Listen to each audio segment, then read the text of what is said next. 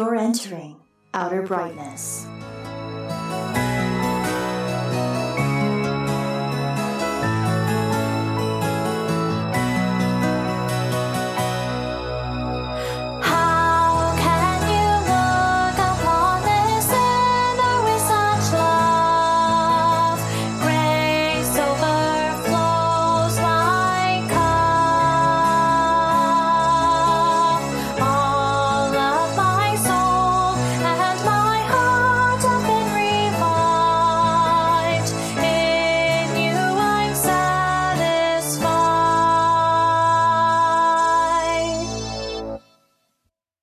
Hey Fireflies, welcome back to Outer Brightness. Tonight we're going to talk about an article by Michael Flournoy. It's called The Iron Rod and the Escalator of God, an explanation of sanctification for Latter-day Saints. This is part 2 in a series that he's done. The original or the initial article in the series is The Vicarious Atonement, which we previously worked on in one of our episodes. And Michael's here to go through this article, and we're going to discuss it. So, Michael, take it away. All right. Sounds good. So, in the previous article that I wrote, I did not address sanctification at all. And I know that it's something that's real tempting for us to do as Christians. But I think that a lot of times we have to really stick with one topic at a time when we're talking to Latter-day Saints. So this is my second part, just talking about sanctification. So all the Bible references and everything are going to be King James Version, and this article is written to an LDS audience. So I'm going to go ahead and jump into it, starting with a passage here in Matthew 11, verse 28 through 30. Come unto me, all ye that labor and are heavy laden, and I will give you rest. Take my yoke upon you and learn of me, for I am meek and lowly in heart, and ye shall find rest unto your souls. For my yoke is easy and my burden is light. In a previous article, I described 2 types of gospels, the gospel of amputation and the gospel of imputation. The gospel of amputation says we must remove the sin from our lives in order to become righteous. Since this includes sins of omission, we must also do all that God requires. In short, this is the gospel of obedience rewarded by grace. It also happens to be the gospel Latter-day Saints adhere to. If you're LDS reading this, there's about a 50% chance you take umbrage at what I just said. However, I can be reasonably sure that I've spoken the truth based solely on the fact that the LDS Church is a religion. Let me ask you a few questions. Does an ordinance bring you into a covenantal relationship with God? Can major sins overturn that relationship? If another religion showed up that did baptisms and sealings for the dead, would they be discredited as a false church? If the answer to any of these questions is yes, then you're an adherent of amputation. I'm fully aware that some Latter-day Saints prefer grace to obedience. But even if you only have to keep one commandment, and it's the equivalent of clipping a fingernail, that still falls inside the bounds of amputation. Imputation is the opposite proposition. Instead of cutting off sin, we put on the righteousness of Christ. This righteousness drowns out our wickedness and immediately makes us worthy of the Father's presence. What's more, it occurs before we obey commandments or undergo a single ordinance. Since obedience doesn't lead to salvation, our sin can't undo salvation. It's not even in the equation. And if another religion pops up that does ordinances like baptism but claims they're saved by faith first, they are considered a legitimate faith. This is why many Protestant denominations can coexist, but the LDS Church can't tolerate another organization appropriating their temples and performing their rites. If another religion does baptisms, those baptisms are considered illegitimate by the LDS Church. Again, this is because the Church of Jesus Christ of Latter-day Saints ties the ordinances themselves to eternal life.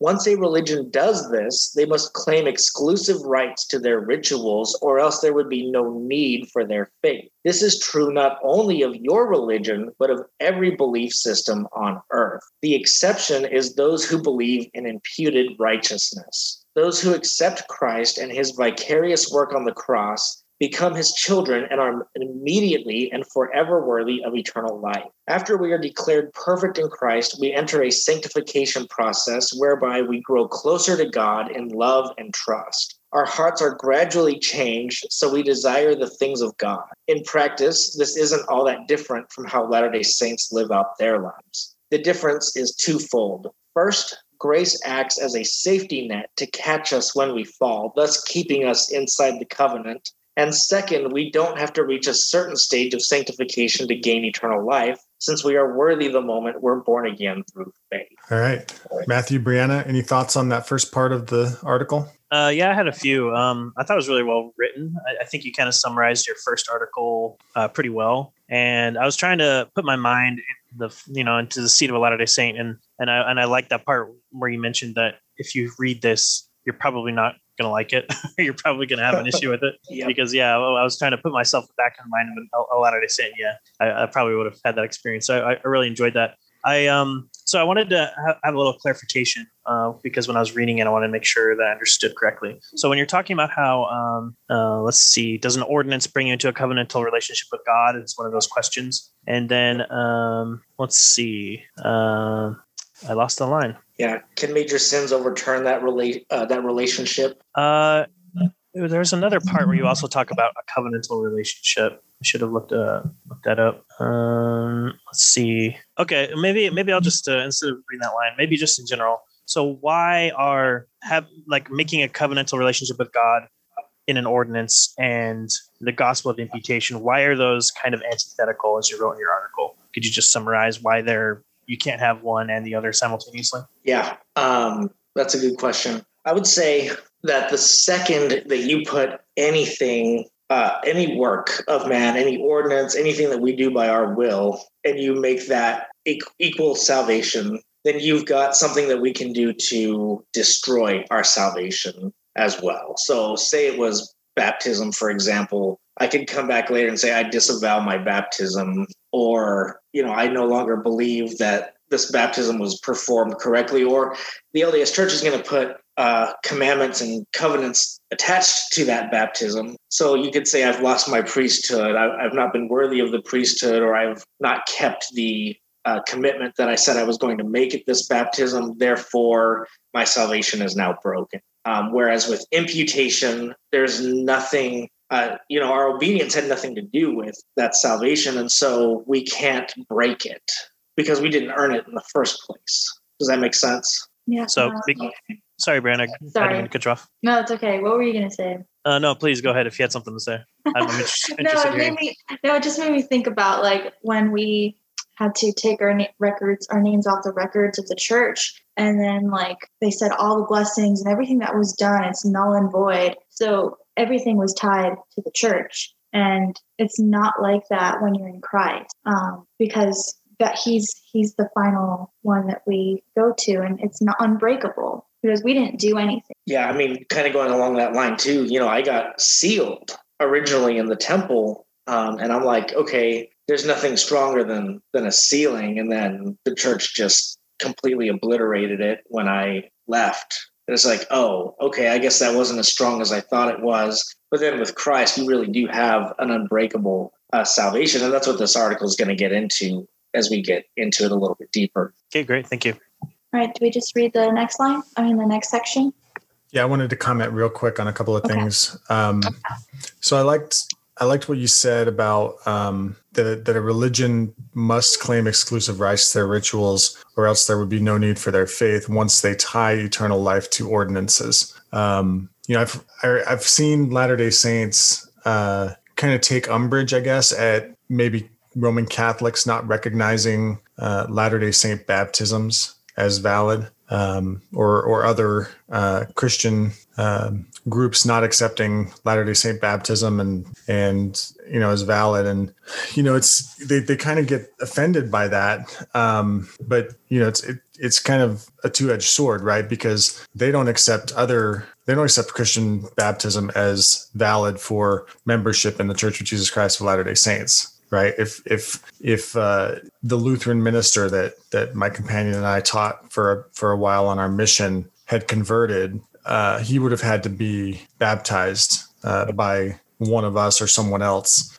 who was a Latter-day Saint priesthood holder. So that kind of goes both ways. So I guess what I'm saying there is it just doesn't make sense for Latter-day Saints to be offended by that, given their stance that they take.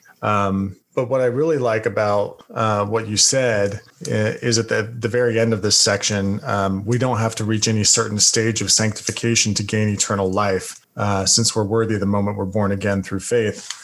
I've tried to make this point in various ways to Latter-day Saints that, their theology includes full sanctification in exaltation within their system of ladder climbing to the highest levels of heaven. And if you don't have that full sanctification, you don't get eternal life in the celestial kingdom. They have D&C 76, that talks about those who inherit the terrestrial kingdom. And among those who inherit, there's various groups that are described within that section of Doctrine and Covenants, section 76. And one of the groups of people that are said to inherit the terrestrial kingdom are those who were not valiant in the testimony of Christ. And if you look at what Latter-day Saint leaders, prophets and apostles have taught about what that means to be valiant, and if you look at their teaching guides, their manuals about what it means to be valiant, it talks about obedience to the commandments. It's not just, it talks about being valiant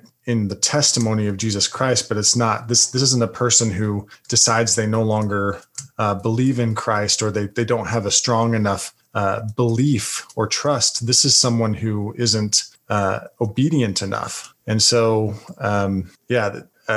the way that you've kind of laid that out at the end of this section, the difference is twofold, that grace acts as a safety net to catch us when we fall, keeping us inside the covenant. That's like, that reminds me of, no one shall snatch them out of the Father's hand. No one shall snatch them out of my hand. Right. I and the Father are one. So, there's no way, no how in which a believer is taken out of that relationship with God in Christ. And then there's that second part where you don't have to be, and it's, I don't want Latter Saints to misunderstand me. We're not saying that obedience to Christ and striving for righteousness and striving for becoming more and more like Christ is not important to the Christian life. But it's a key difference to say that is not, that work of the Holy Spirit and sanctification is not, it doesn't have to be finished by us in order to reach the highest level of heaven. And if not, we won't be with the Father, as Latter-day Saint teachings about heaven hold. So any thoughts from others on that before we go on? I did have one thought that you kind of brought to my head, Paul, and that was, you were talking about ordinances just now. And it's funny because as a Latter-day Saint, I would look at Protestants and I'd say they are so divided. There's no unity among them. And yet, like I kind of mentioned here in this article, but I didn't think about it that much. But yeah, if I go to another church, another Protestant denomination, they're going to accept my baptism. And that is really saying a lot. The LDS Church, if you go to another branch of Mormonism, that's not going to be the case. But within Protestant Christianity, it is. So that's pretty telling. Yeah, and by branch of Mormonism, you don't mean one of the smaller wards. You mean, you mean if you go to like the Community of Christ or to the Bickertonites or some other branch of the Restoration. Yeah. Yep. Exactly. Yep. All right. Let's go on to the next section, the Iron Rod. All right. To demonstrate these two gospels, let's look at a well-known Book of Mormon analogy, the iron rod. Lehi has a dream in 1 Nephi chapter 8, where he sees a rod of iron leading to the tree of life. Throngs of people hold tight to this rod as they make their way to the tree. This is a good representation of the gospel of amputation. The tree symbolizing the love of God lies at the end of the path, and effort is required to get there. The journey is treacherous, and many fall into forbidden paths and are lost. Others wander into filthy waters and drown therein. Even after reaching the tree and partaking of the fruit, some are embarrassed by the mocking of onlookers in a great and spacious building. They discard the fruit and enter the building, which later collapses. The point is, there is no assurance in the gospel of amputation. There is no point in the journey where anyone can rest in the knowledge that their salvation is secure. Even after reaching the end of the journey and partaking of the love of God, they can be coaxed away. But what if I told you there's another route to the tree? After wandering around in darkness for hours, Lehi prays for mercy and the darkness subsides. He finds himself in a spacious field near the tree. He simply walks up and eats the fruit. And he's not the only one to forego the rod. Nephi, Sam, and Sariah are also approach the tree without using it. Of the four of them, none are lost to forbidden paths or drowned in the filthy waters, making this path far superior to the iron rod. Imputation teaches that Christ already did the hard work of obeying God's word. He made it past the iron rod, planted the tree of life, and built an escalator to heaven. This is the path of mercy. Justice is satisfied that Christ walked the path, and now Jesus can take us straight to the tree. The tree isn't the end of the path, it's the beginning. Once we board the escalator through faith, we can rest assured that our salvation is secure in the blood of the Lamb. There's no way to get off and wander into the swamps of damnation. Our future in heaven with the Father, Son, and Holy Spirit is an absolute certainty. Matthew, any thoughts on this section? Yeah, if I were an LDS right now, I'd be buzzing. My brain would be buzzing with activity. I'd be like, so what? You just sign your card and you're good. You got heaven. I mean, come on, man. That's not the gospel that Christ taught. He told you got to obey his commandments. You got to, pick up your cross and follow him. So I could see myself as Latter-day Saint reading this and getting upset. But when you understand the good news of the gospel, that is the good news. The good news is not that you have to, do X, Y, and Z to get to Christ's mercy. It's that it's always there and always available. And that's all you need for eternal life. And hardships will come, but those hardships are not what secure the gospel. So I think you really use that wording really well to explain the alternate path to the tree and the escalator. The escalator is what kind of transports you. It's like once you're on the escalator, it guides you towards eternal life. So I really enjoyed that. Now, what if the Latter-day Saint were to object to that and say, well, can't you jump off the escalator? In a mall, you could jump off if you wanted. So how would you respond to that? Why would you want to? Yeah, I mean, I guess, and you have to kind of get through the whole article for this to even make sense, what I'm about to say. So, maybe think about this after you hear the whole episode. If you're to all fireflies out there, but when you get on the escalator, you've already got the intention of either riding it to heaven or of jumping off to your death. And so basically your intention when you get on that escalator is what's going to determine whether you go to heaven or not. So yeah, I mean, the whole point though is, and I'm going to get into it in the article, is, like Brianna said, why would you want to get off that escalator? If you got on the escalator, you're not going to jump off. And my guess is that any Latter-day Saint who says this has not jumped off of an escalator themselves. So that's one of those things, pictures or it never happened. Yeah, Matthew. I mean, come on. Why would you want to? I mean, you've seen that early viral.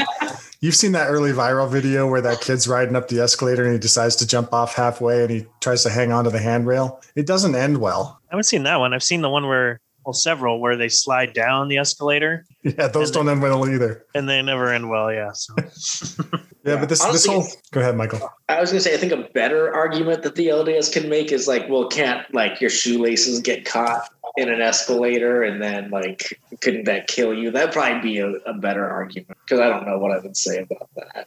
Well, the idea is you're not exerting your effort to get to heaven. Christ is bringing you there. Right. Yeah. Well, Michael, what would you say to the Latter-day Saint who makes the argument, the Heavenly Kid argument about the escalator? Have you seen that? Have you all seen that movie? It's one of my favorite 80s movies, The Heavenly Kid.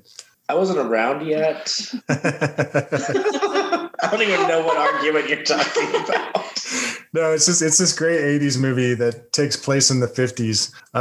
It partially takes place in the 50s. There's this guy, and he's really cool. He's got like a muscle car and, like the girlfriend. And there's this, they go out to this abandoned gravel pit and they do these kind of like chicken races in their cars towards the cliff over the gravel pit. And whoever stops first, loses. And so this guy, Bobby, he's the main character. He's doing this race and his girlfriend's like, don't do it. And he's got this chain bracelet that gets stuck on his I don't know if it gets stuck on his gear shifter or on his steering wheel or something, but he can't get out of the car and he can't stop. So he goes over the cliff and dies. And then he can't get to heaven because he's been kind of like this hard living greaser, right?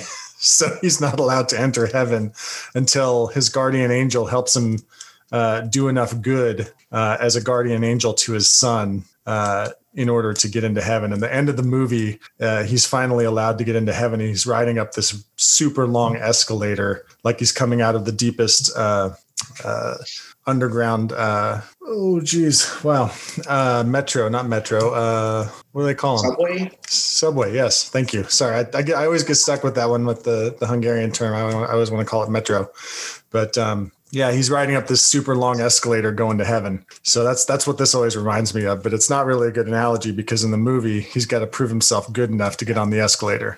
So what would you say to the Mormon who makes the heavenly kid argument? I mean, I don't know that I don't even understand what the argument's trying to really make. Like, I don't. Well, you can't get on the escalator until you're good enough. Oh, yeah. I mean, I'm gonna get more into that here in the article, but I mean, the argument that I make is that Christ already walked the path and built the escalator for us, that he has the right to put us directly on top of that escalator because he's already obeyed God's commandments perfectly. So, and then going back to my argument that I made up about like our clothes getting caught in the escalator and then it spilling our demise. Well, God makes better escalators than people do. So that doesn't happen. But really the whole escalator is just kind of an analogy just to kind of get into the article. I mean, I don't know that God actually uses an escalator to So what you're saying though is there are no angels standing as sentinels waiting for you to give a password so you can get on the escalator? Nope. Okay. Anybody can get on the escalator. All right. Now what if an engineer, Latter-day Saint, reads this and he says, now what if the angel that's maintaining the escalator uses an oil with the incorrect viscosity and the belt, it spins, it doesn't have any traction. So how do you deal with that? Yeah. No, I'm just kidding. Honestly, I'd just be glad that they're like playing along that there's an escalator. Like I'd consider that a really good sign, to be honest. Yeah. We're poking fun, but a lot of times when you do use an analogy, they'll pick apart, people will pick apart this tiny little thing that's like, well, that's not the point, Yeah. Every analogy falls apart. So, yeah. Yes. And I am glad that you're not LDS anymore, Matthew, because I know you'd be trying to do that. Actually. All right. Let's go into Matthew's section. All right. I'm the expert on this topic. Sealed for eternity.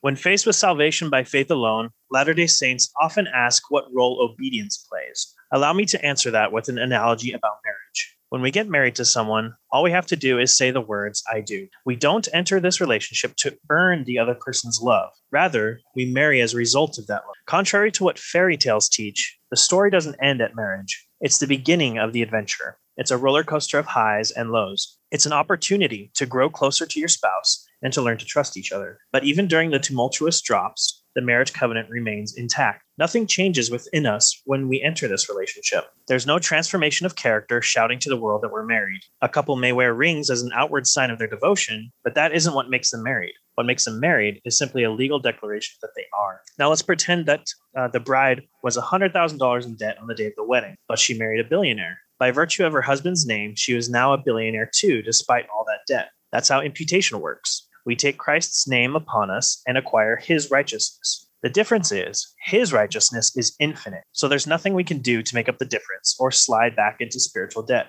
In my analogy, the husband may teach his bride to be wiser with money, but that comes after the marriage. In the same way, God's word is a standard to teach us morality, but our covenantal relationship with him predates our obedience. Consider this question by the Apostle Paul. When was Abraham counted righteous? Was it before or after he was circumcised? He answers that it was before circumcision and explains why in Romans chapter 5, verses 11 through 13, which reads in the King James Version, and he received the sign of circumcision, a seal of the righteousness of the faith which he had, yet being uncircumcised, that he might be the father of all them that believe, though they be not circumcised, that righteousness might be imputed unto them also. And the father of circumcision to them who are not of the circumcision only, but also walk in the steps of that faith of our father Abraham, which he had being yet uncircumcised. For the promise that he should be the heir of the world was not to Abraham or to his seed through the law, but through the righteousness of faith. Close quote. Brianna, any thoughts on this section? I'm trying to think. Has he been teaching you to be wise with your money? What, my husband? Yes. I was just kidding. No, I mean, yes, but I had something and then I lose it after like. I want to ask Matthew about his expertise in marriage. So I did try to go back here because, Matthew was saying in that last section with his LDS hat on that, he was buzzing with all these arguments. And so I tried to go back and address them here, that it is important, specifically that, with that whole thing that you just mentioned, like the husband may teach his bride to be wiser with money, but that comes after the marriage, in the same way that God is still going to be changing us and the scripture's there to instruct us, but the goal is for us to grow, but that comes after the covenantal relationship has already been put in place, and one thing that I kind of think of too is like the way I think of the LDS covenant is it's really almost like saying like, oh my gosh, I need to go take out the garbage and wash the dishes or else my marriage isn't valid anymore. Or that's like almost how you make it be valid. And it's like, no, like you don't do chores to make your relationship a marriage or to keep it, a marriage. You do chores because you already have this love. You have a marriage, and that's why you're doing it. And so it's the same thing when it comes to obeying God. Like I'm not obeying God to earn my salvation or to become God's child. I already am. And so I'm doing that because I'm God's child. Yeah, I thought that was great.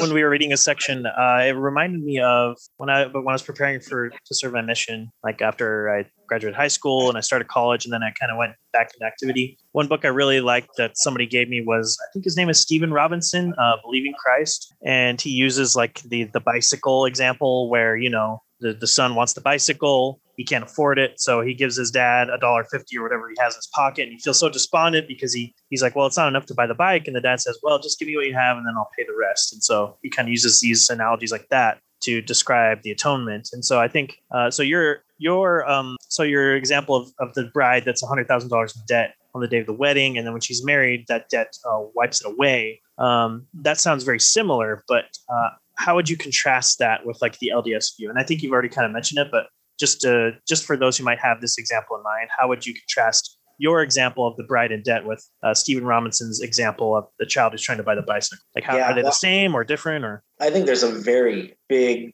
contrast here because in the story with the bicycle, the father asks the kid to just kind of give him what he can, and it's $1.50. You know what? But that's a positive contribution. It's not much, but it is a positive contribution. What I'm talking about with the gospel of imputation is that this bride is $100,000 in debt. Not only does she have nothing to offer, she is actually bringing debt into the relationship, and he's taking her anyway. And so that's the difference between these two gospels right there. Right. And it's like you were saying before I asked the question, it's not like you have to put forth your best effort first, and then he'll put forth his best effort. It's like you just plead for mercy, and then Christ gives you everything that you need, you can desire. So it's not like a give and take. If you think about it, we're kind of selfish as these sinful humans. We've done everything to demerit ourselves of God's love and grace. He still loves us anyway. And all we have to do is ask him for grace, and he gives it to us. It's like, God is the one who's completely giving. He's not really receiving anything in this transaction. He's the one who's, he's the benefactor and we're the beneficiaries. Is that right? Paul's the money guy, so he can correct me on that if I use the wrong terms. But what are you talking about? You're doing like insurance and all that stuff, Okay, gotcha. So to kind of further the analogy, though, you've got a bride, Michael, as you were saying, who's deep in debt and marries a billionaire. So isn't the gospel of amputation sort of like the billionaire asking the bride to sign a prenup? if this doesn't work out, you don't get anything of what I've got. Yeah, actually, now that you mention it, that seems to fit really well, because it's either you get all the blessings through complete faithfulness or you don't get any of them. I guess, there's always the terrestrial kingdom where you get something, but if you're like an ex-Mormon like us, you're not getting anything if you come out of the relationship completely. Yeah. And I was thinking, going along with that, if we think about it, in the LDS Church, they believe that whether in this life or in the next, you have to get to the point where you fully repented and completely stopped sinning. So not only is the bride, in your example, accruing debt, she's continuing to accrue debt, every day, because every day we still sin. But in the LDS Church, it's like he would only marry her on the promise that eventually she will stop making debt completely, that she will, stop adding to her debt. Yeah, I think it even goes further than that, because I think in the Mormon analogy, she needs to pay him back that $100,000 somehow for her to stay in that marriage with him. Yeah, and this section, and thinking about sanctification and what role it plays in our ultimate, glorification with Christ. Mormons will often cite Philippians 2:12, which says, "Therefore, my beloved, as you have always obeyed, so now, not only as in my presence, but much more in my absence, work out your own salvation with fear and trembling." Now, if you want to stop right there and think about this passage in relation to kind of the overall view that Latter-day Saint theology takes, which is that this mortal life is a proving ground, right? Abraham 3, we will prove them herewith to see if they will do all things whatsoever the Lord their God shall command them. And the four of us all probably remember being taught as Latter-day Saints that this earth life is a test. Keep me honest here. That's what we were taught, correct? Yes, it is. Okay. Because I get a lot of Latter-day Saints tell me that that's ridiculous. But yeah, we were taught that it's a test to see whether we'll be completely obedient. And, they'll often kind of throw this Philippians 2:12 passage at us when we say that we're saved by grace through faith, not of our works, right? If we cite Galatians 2:8 and 9, they're going to throw Philippians 2:12 at us. And I always remind them, that it makes sense to go on and read verse 13 that comes after that. So if you read the whole thing, 12 and 13, it says, "Therefore, my beloved, as you have always obeyed, so now, not only as in my presence, but much more in my absence, work out your own salvation with fear and trembling, for it is God who works in you both to will and to work for his good pleasure." And that completely changes this whole idea of working out your own salvation with fear and trembling. And I like to ask them, what causes the fear and trembling? Is it a fear that you might not do enough, that you might end up in the terrestrial kingdom because you weren't valiant enough in the testimony of Christ? Or is it that realization that God is the one working in you? God, the Holy Spirit, is working in you to bring about that full sanctification. After you have believed, after you're justified, after you're in Christ, that work is being done by God, both to will and to work, which is, I think, really interesting, that both the willing to do something and the working of it is God's work. And salvation and sanctification is God's work from beginning to end.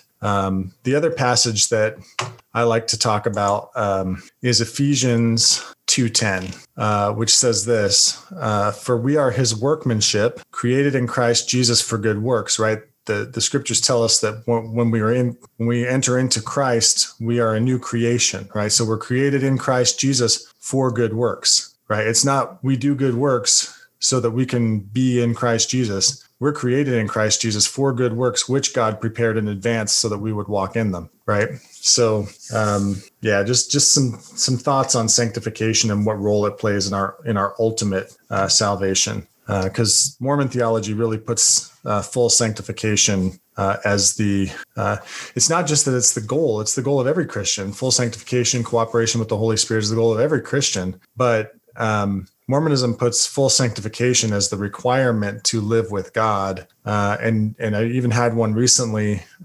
challenge me on that and say, well, don't you also believe that you have to be fully sanctified before you can enter God's presence? No unclean thing can enter God's presence. Well, yes, but it's not as a result of my work. It's as a result of the work of the Holy Spirit, and God will bring that work to completion. Thoughts on that? I really like what you were bringing up, Paul, on that. And it reminded me of, crap, now I just forgot. My mind keeps slipping things, but with God working that out in us, it made me think about like how he brings us to repentance. And like the process of repentance is where God convicts us by the Holy Spirit and we feel remorseful for our sin. And that's how we know we're being sanctified, because we actually are becoming more and more aware of our sinful natures and the things that are displeasing to God. And we want to, like, we grieve over that, and we want to change our ways. We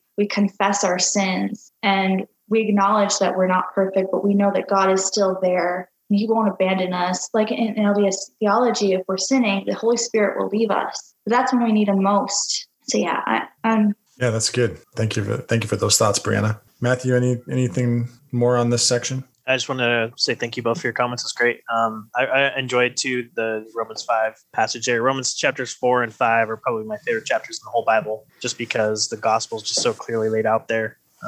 And I don't know about you guys, but I never had even heard the concept of either imputation or double imputation. And I think it was when I first started hearing it from R.C. Sproul, where he was talking about the double imputation, and he had the drawn on the chalkboard, where he had the cross, and then he had, us. And then it said that it was through faith, by God's gift of grace through faith, our sins are transferred to Jesus. So there's an arrow pointing our sins from us to him and his righteousness from the cross to us. And so you have to have both. You can't have just one or the other, to be able to enter God's presence and to be declared righteous. You need both. And so I really loved just reiterating that gospel message, because that's the good news. The good news is not Jesus enables us to keep his commandments and work on this path towards eternal life, which is kind of what we were taught as LDS. It's right now we're declared righteous through faith. Like at the moment we convert, we're righteous, which is something that I desperately wanted to hear as a Latter-day Saint. But I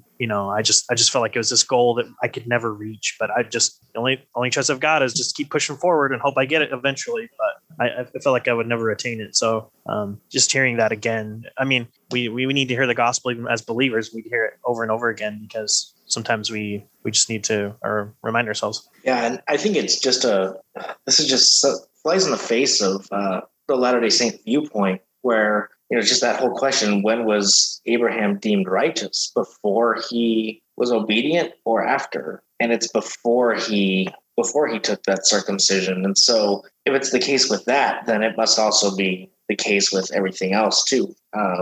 Baptism or any ordinances that we take. We are righteous before we undergo any of those things, because Christ just gives it to us. And, Latter-day Saints, they might not be familiar with the word imputation. I never heard of it the whole time I was LDS until the very end. But they do actually believe in imputation. They believe that Christ takes their sin. They just don't believe in double imputation. They don't believe that his righteousness can be given to them. That's the big difference right there. Yeah. Yeah. Staying on Abraham, and because it's kind of another challenge that Latter-day Saints will throw when you go to Romans 5 and what it says about Abraham there, and Abraham being declared, that Abraham's trust of God was credited to him as righteousness. They'll often go to James 2 and verses 21 and 22, which say, "Was not Abraham our father justified by works when he offered up his son Isaac on the altar? You see that faith was active along with his works, and faith was completed by his works. And the scripture was fulfilled that says, Abraham believed God, and it was counted to him as righteousness, and he was called a friend of God." So you see, a person is justified by works and not by faith alone. Throw this question out to any of you. How would you respond to a Latter-day Saint that brings up that argument there? I mean, the very scripture that you just read obliterates that viewpoint, because it says thus was the scripture fulfilled that Abraham believed God and it was imputed to him for righteousness. So it equates belief with imputation. That's in the exact same sentence. And then you go back to where that scripture actually is. And this is way before Abraham sacrificed Isaac. So he was already deemed righteous before he ever went up and sacrificed Isaac. And so this is not an instance of work perfecting Abraham's faith. Abraham had that perfect faith, or else he would not have taken his son on top of that mountain to sacrifice him. He wasn't doing this to become righteous. He was obeying God because he was righteous. That's my argument. What do you think? I think you put it really well. Yeah, I've heard estimates that between when God declared him righteous before his circumcision and God made a covenant with Abraham and when he offered Isaac on the altar is about 20-something years difference. So in Romans, it says he was already declared righteous 20 years prior to him offering Isaac on the altar. And so, yeah, did he lose his, would they argue that he somehow lost his justification and he needed to get it back through his works? I don't think that makes sense because, Paul says in Romans 5:1, having been justified by faith, we now have peace with God. It's not something you lose and then you have to get back. So yeah, it's less a demonstration of him becoming justified by God, but his demonstration of his faith is outwardly, it demonstrates his inward faith. And I do think there is a sense when we can understand faith or our works to be something that perfects our faith in the sense of it enriches it, it grows it, makes it deeper and stronger as we go through the trials of life and as we follow Christ. So there is a sense in which faith and works are connected in that sense, but the works themselves do not justify us absolutely before God. Yeah, and I've actually had LDS kind of point to somebody else besides Abraham too. Even recently, one of them pointed out Noah to me, and it says, if you read Genesis, it says Noah found favor with God. And why is that? It's because he was a perfect man in all his generations, is what they said to me. And so I responded, well, why do you think he was upright before God? Was he just a really good atheist, or did he have faith first? I didn't get a response to that question, but no matter what, faith is always going to come first, and it's going to be the cause for obedience. Obedience does not cause faith. It's the other way around. Yeah, and the big point of departure here between what evangelical Christians are saying and what Latter-day Saints are saying kind of comes down to the view of what faith is. If you read the lectures on faith, whether they were written by Joseph Smith himself or not, they were taught to Latter-day Saints at the School of the Prophets in Kirtland, and they were part of the Latter-day Saint canon up until 1909, I think. I can't remember the exact year. They were removed, maybe 1919. I can't remember the exact year, but there was a point in the early 20th century when they were removed. But there's a statement in there about faith that basically is making the case that faith is an action word. Faith involves works. And so, that's kind of the point of departure here.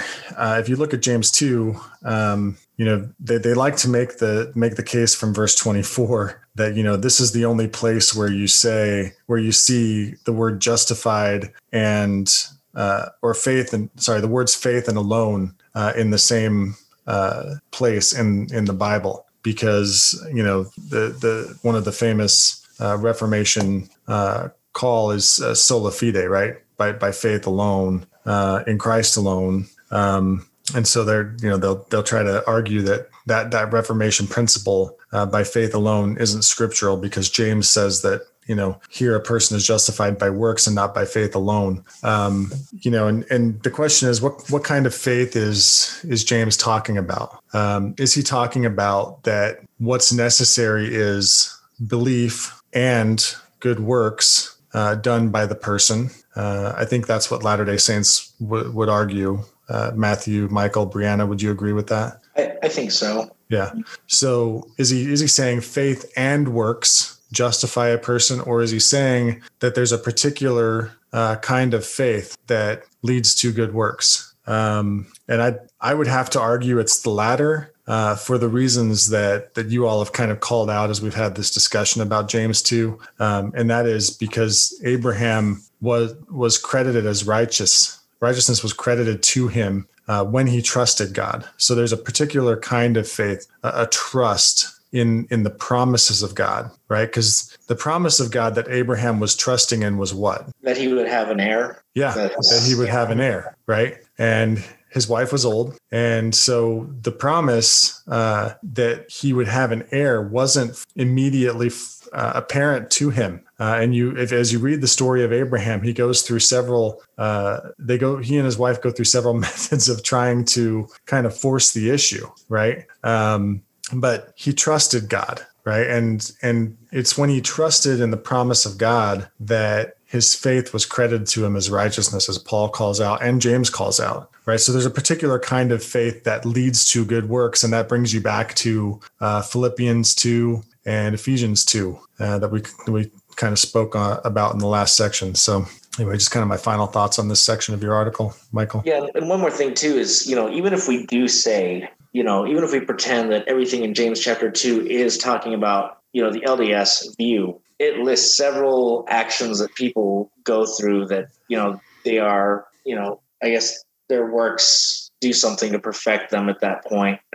Rahab lets the men out another way. Abraham goes to sacrifice his son. There's a couple of different examples there. Not one of them has anything to do with LDS ordinances, which ends up being a double-edged sword because it really implies that you do not need LDS ordinances to be righteous at all. You just do some random, work to please God, and that's good enough. So I just don't think that really works to view it that way. Yeah, good.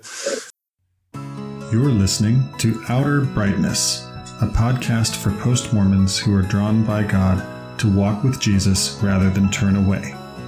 Outer brightness, outer brightness, outer brightness, outer brightness. There's no weeping and wailing and gnashing of teeth here, except when Michael's hangry, that is, hangry, that is, hangry, that is. We were all born and raised in the Church of Jesus Christ of Latter-day Saints, headquartered in Salt Lake City, Utah, more commonly referred to as the Mormon faith. All of us have left that religion and have been drawn to faith in Jesus Christ based on biblical teachings.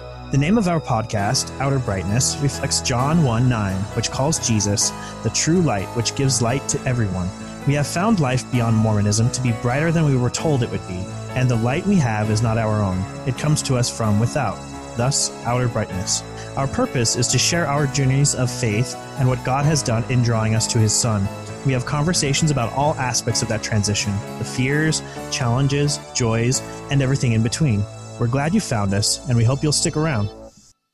All right, so this brings us to the final section of the article. Can salvation be lost? Most Latter-day Saints balk at the idea that grace is sufficient for eternal life. They consider sola gratia to be cheap grace and a license to sin. Let's shift over to a parent-child analogy. Some Latter-day Saints have told me they give rules to their children to teach them discipline and argue that our loving Heavenly Father employs the same methods. I agree, but with a caveat. Disobedience doesn't undo the covenantal relationship. Can you imagine kicking your kid out of the house because he didn't clean his room? Or disowning him because he told a lie? Or is your love unconditional? Do you value your relationship with your children even when they do things you're ashamed of? If your child grew up and said they hated you and walked away, wouldn't they still be a son or daughter in your eyes? I believe this resembles the relationship we have with God. When we sin, God doesn't abandon us until we get our act together. If anything, He's closer to us in these times, giving us the comfort and direction we desperately need. As Paul so eloquently preaches in Romans 5:20, quote, "Moreover, the law entered that the offense might abound, but where sin abounded,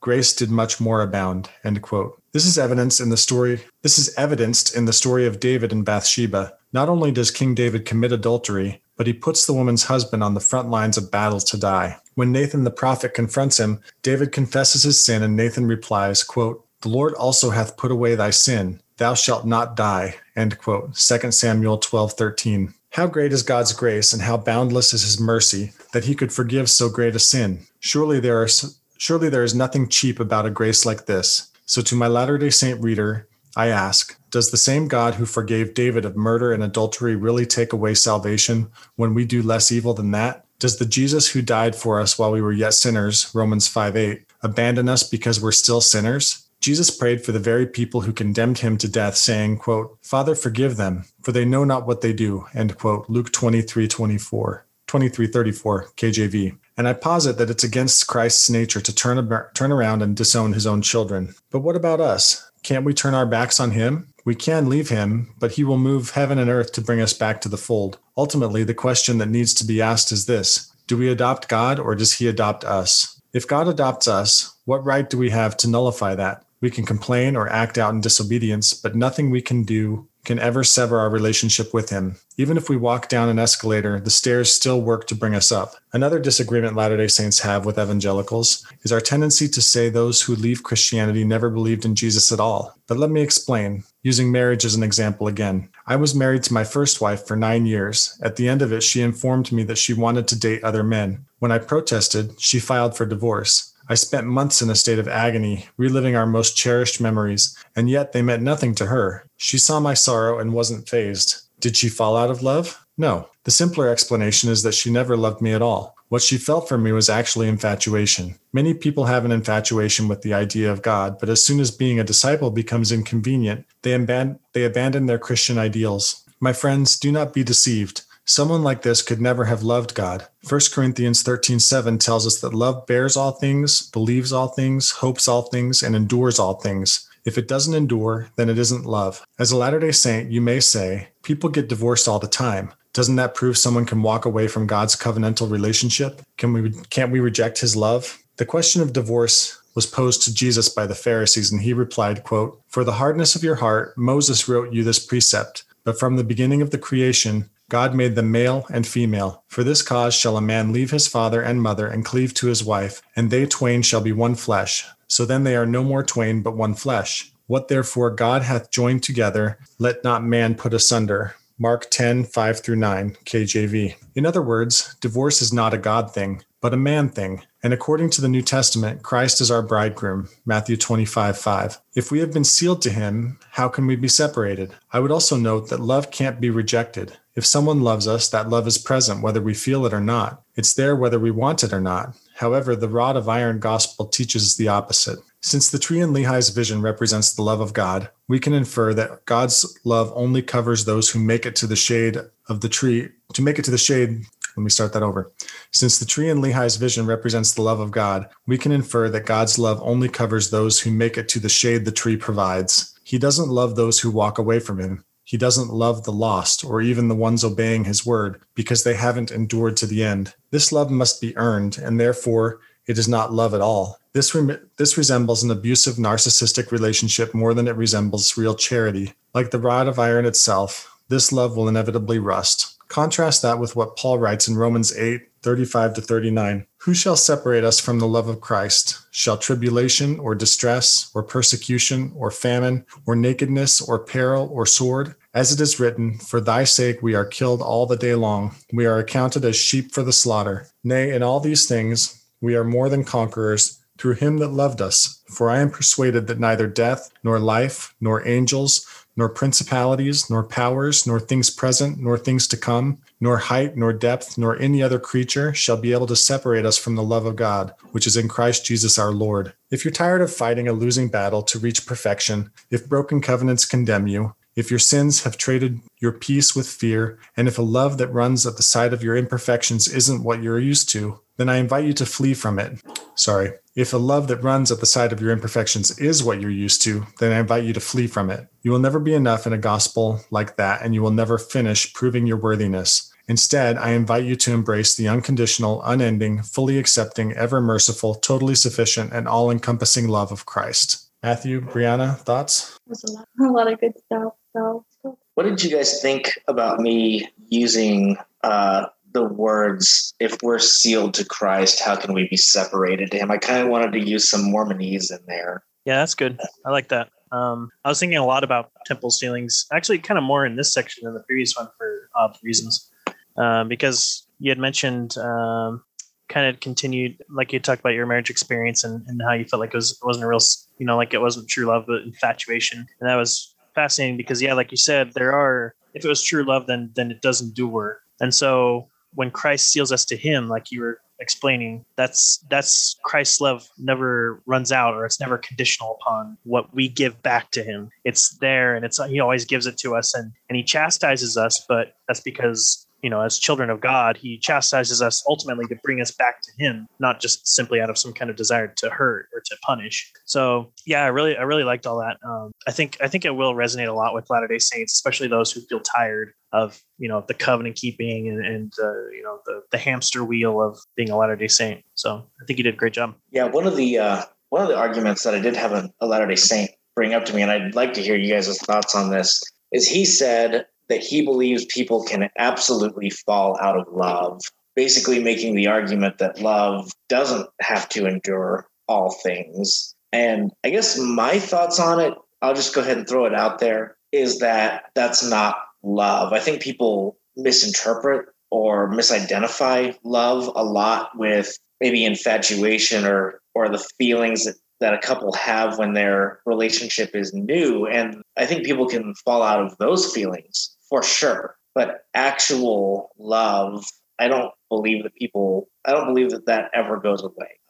Because I don't think love has to do with those feelings. I think it's more of, even if me and my wife were fighting for some reason, like I would still go to work to support her and the family and hope for a better future. It's a choice that we make to love somebody. And, I've kind of encountered this really interesting phenomenon like lately, because I go to work, I go to people's houses all the time and meet people. And I've come across men who are divorced, and they still, they tell me they still text their ex-wife on their birthday to say just happy birthday. And I kind of ask them about it, press them, and they're like, it's pretty clear that they still care about the person. Like that doesn't go away. What do you guys think? I would agree with you to an extent. I think when we look at 1 Corinthians 13 as talking about love and charity, or depending on what translation you use, I think that's it's kind of giving the ideal, this is what pure love is. But at the same time, we are sinful creatures, and sin taints everything. Even our best efforts are tainted by sin. So I think you can still love, even if even if you don't express that love, or you don't live out that love as you should, or as Christ, Scripture also says for husbands to sacrifice for their wives as Christ did for the church, or for church, for women to love and submit to their husbands as the church submits to Christ. And we don't always do that perfectly, but that's the ideal. That's what we should strive for. And so I think I do. So yeah, I would agree with a lot with what you said. Continue to love. You'll continue to put effort, even if it's not perfect. Yeah. Now it does say charity in the King James Version. So I didn't quote the King James Version on that part. But, if a Latter-day Saint did bring that up to me, it ends up still being a point for what I'm trying to convey in this article, because they'll say charity is the pure love of Christ. And according to their version, it says that charity endures all things and it never fails. So according to their version of Scripture, Christ's love should never falter once you have it. I'm going to put on my Mormon hat. Jesus said, if you love me, keep my commandments. So your love for him can't be perfect unless you're perfectly keeping the commandments. And if you're not, then you don't really love him, right? So are you keeping all of God's commandments perfectly, Mormon Paul? No, but I repent every day. So it's a license to sin, basically, is what you're saying. No, of course not, but I'm not going to be perfect. So you don't love God because you're not obeying his commandments. Otherwise, you wouldn't need to repent all the time. Well, I love God because I'm trying. And he said, if you love him, keep his commandments. He didn't say if you're not trying to keep his commandments, you don't love him. He didn't say, if you love me, try to keep my commandments. Well, so what am I supposed to do? What am I supposed to do then with this proof text that says, if you love me, keep my commandments? How am I supposed to understand it, Mr. Evangelical? Tell me. Yeah. As soon as you admit to me that you don't love God, I think we can move forward with this conversation. Why would I admit that? I'm trying to keep his commandments. He said, if you love me, keep my commandments. And I'm trying to do that. Yeah. Trying and failing. Well, what are you saying? I don't love God? Are you saying I don't love God? It's so hard to take you seriously with that. again, just with the marriage analogy, it's like or the parent-child analogy, I might tell my son, hey, if you love me, keep your room clean. Basically, you want to express your love to me, clean your room for me. It's not like me really expecting like this is the only way that you're going to show me love or the only way that you're going to earn my love. It's just like, hey, here's my love language, kid. Clean your room, eat your dinner. Don't hit he doesn't have a sister. Don't hit your stepmother. Don't throw the cats up in the air. Yeah, Brianna, stop doing that. No, I think with this proof text, like any others, it helps to read on. John 14:15 says, if you love me, you will keep my commandments, and I will ask the Father, and he will give you another helper. So it's not, if you love me, keep my commandments, and you better do it right. He's going to give you a helper to do it, to be with you forever, right? Which goes to the point that God is going to complete the good work that he began in you, as Paul says in Philippians 1. So he's going to give another helper to be with you forever. Listening, it's not a helpmeet to be sealed to you forever. It's the Holy Spirit. Right. Just that I'd throw that in there. Yep. Verse 17 says, even the Spirit of truth, whom the world cannot receive, because it neither sees him nor knows him. You know him, for he dwells with you and will be with you. And here's the promise, right? That goes with your parent-child analogy, Michael. Verse 18, I will not leave you as orphans. I will come to you. Like you were saying about the tree and those who wander off in Lehi's dream. Jesus goes after the lost sheep, right? There's rejoicing at the return of the prodigal. This is the gospel. It's not, man, I've got to try as hard as I can, and I might make it to the celestial kingdom if I'm just good enough. It's that Christ isn't going to let us run off. Once we're in him, we're in him. He's not going to leave us as orphans. He's going to come to us. No one can pluck us out of his hand. No one can pluck us out of the Father's hand.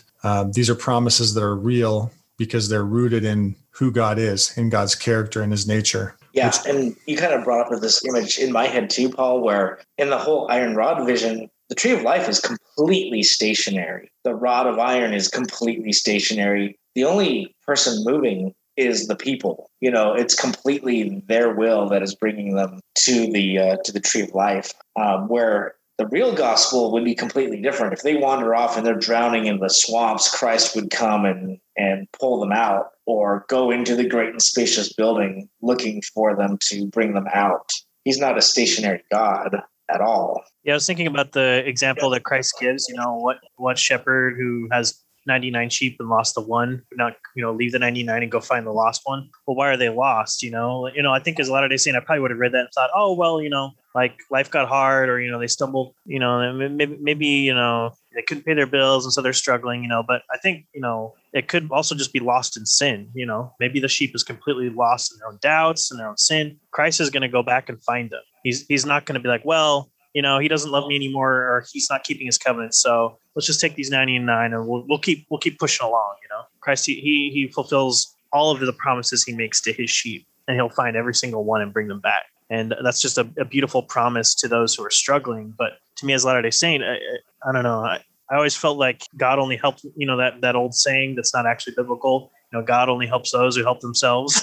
I felt like, well, if I'm not doing my best, God's not going to help me, even if I ask for it. I don't know how often you guys felt that way, but I felt that way all the time. So it's almost like, okay, if I do well the next few weeks, then I can ask God for help, or then I'll feel more worthy of his blessings. But when you understand the gospel, that's just not how it is at all. Yeah. And there's a lot of messaging too in the lessons you receive as a Latter-day Saint about people who in the history of the Latter-day Saint movement fell away, right? Whether it's Martin Harris or Oliver Cowdery or who is the milk strippings guy? Oh, the milk strippings guy. William Law? Was that him? No. I thought it started with a P. Didn't his last name start with a P? Hang on, it's DNC 31. I don't have my phone on me. I don't know. Thomas B. Marsh? Thomas B. Marsh, yeah. Yeah, that's right. That's it. Yeah. So there's all these kind of object lessons that are given with them as analogies, right? Oh, these people fell away, and always following that is well, the kingdom of God marches on. Right? Forget them. Like Matthew was saying about we're just going to take the 99 and we're going to keep on marching. You know what I mean? Put your shoulder to the wheel, brethren. That's kind of the messaging you get. And it does kind of leave you with this understanding, Michael, as you've talked about in one of your other articles, that and Brianna kind of referenced it tonight, that, the Holy Spirit's like, sorry, can't stay with you because you sinned. I'm not, what kind of helper is that? Yep. And to quote that article, that one's Holy Ghosted. But I basically said that you would expect this kind of behavior from a teenage girl, not from the Alpha and the Omega. Right. Yeah. So I got to admit, guys, tonight I was not feeling at all a desire to record. Just had some busyness at work, and then some pretty heavy stuff happened in my family, my extended family this week, and just wasn't really feeling it at all. And part of that's what's coming next. But it was really good to go through your article, Michael, and kind of review some of the scriptures that give believers the sure promises of God that we can trust. That it's not about how you're feeling at any given moment, because you might feel down, but the promises of God are sure to those who believe and trust in Christ and are in Christ. And I'm really glad that we got together tonight to record, because I feel a lot better now. So yeah, I enjoyed talking to you guys too. And I think this article, it's the second article in a group of 3 that I wrote, that it was really interesting writing all 3 of these articles, because a lot of them I didn't know what I was going to write when I went into it. And there were sentences that came out of my fingertips, and I would stop and say, I didn't know that, or I've never thought of it this way before. And it wasn't until after it was done where I was like, okay, so it wasn't me, is what I'm saying. It's like I really felt like I was inspired, that the Spirit was with me as I was writing these articles. So I had an LDS acquaintance read through this article, and he really liked it. Said that, his exact words were, the evangelical position is amazing, that God just forgives you instantly the moment that you sin. And he did pose a question to me, and he said, what about these pastors who serve for 20 years and then they go full-blown atheist? Were they never saved? And so he actually requested me to write an article on that subject. So the third article in the series was directed to his question. I'm just going to tell you what that is called. You can find it on my website, fromwatertowine.org. It is called Eternal Security and the Dichotomy of Peter and Judas. Basically, I took his question and I thought, man, maybe I can go a step further than a pastor, and let's look at these apostles, Peter and Judas, and what is it that caused them to behave so differently at the end? They have so many similarities. They both knew Christ. They both denied him. They both died on a tree. There's a lot of similarities, but there's some big differences too. So I kind of use that to address this question. So if anyone is interested in that, that's where you can find part 3 to the series. All right, good. Matthew, any final thoughts on this article? No, just maybe some of our comments might be a little bit sharp to those Latter-day Saints that were listening, but we're not criticizing you. We're trying to show the inadequacies of the gospel that we were taught as children, as Latter-day Saints, and so we just want you to come to Jesus in the way that He wants you to come to Him. So we hope you'll read this article and you'll pray about it, and just really consider what God would have you do, or how to come to Jesus. Just, be willing to read it and look at it in a different light, I guess. We thank you for tuning into this episode of the Outer Brightness Podcast. We'd love to hear from you. Please visit the Outer Brightness Podcast page on Facebook. Feel free to send us a message there with comments or questions by clicking Send a Message at the top of the page, and we would appreciate it if you give the page a like. We also have an Outer Brightness group on Facebook, where you can join and interact with us and others as we discuss the podcast, past episodes, and suggestions for future episodes, etc. You can also send us an email at outerbrightness@gmail.com. We hope to hear from you soon. You can subscribe to the Outer Brightness podcast on Apple Podcasts, CastBox, Google Podcasts, Pocket Casts, Podbean, Spotify, and Stitcher. Also, you can check out our new YouTube channel, and if you like it, be sure to lay hands on that subscribe button and confirm it. If you like what you hear, please give us a rating and review wherever you listen and help spread the word. You can also connect with Michael the Ex-Mormon Apologist at FromWaterToWine.org, where he blogs, and sometimes Paul and Matthew do as well. Music for the Outer Brightness podcast is graciously provided by the talented Brianna Flournoy and by Adams Road. Learn more about Adams Road by visiting their ministry page at adamsroadministry.com. Stay bright, Fireflies. Lord, to whom shall we go? You have the words of eternal life, and we have believed and have come to know that you are the Holy One of God, the Word made flesh, the risen Son. Heaven and earth will pass away, but the word of the Lord endures forever. All of this world is in decay, but the word of our God through ages remains.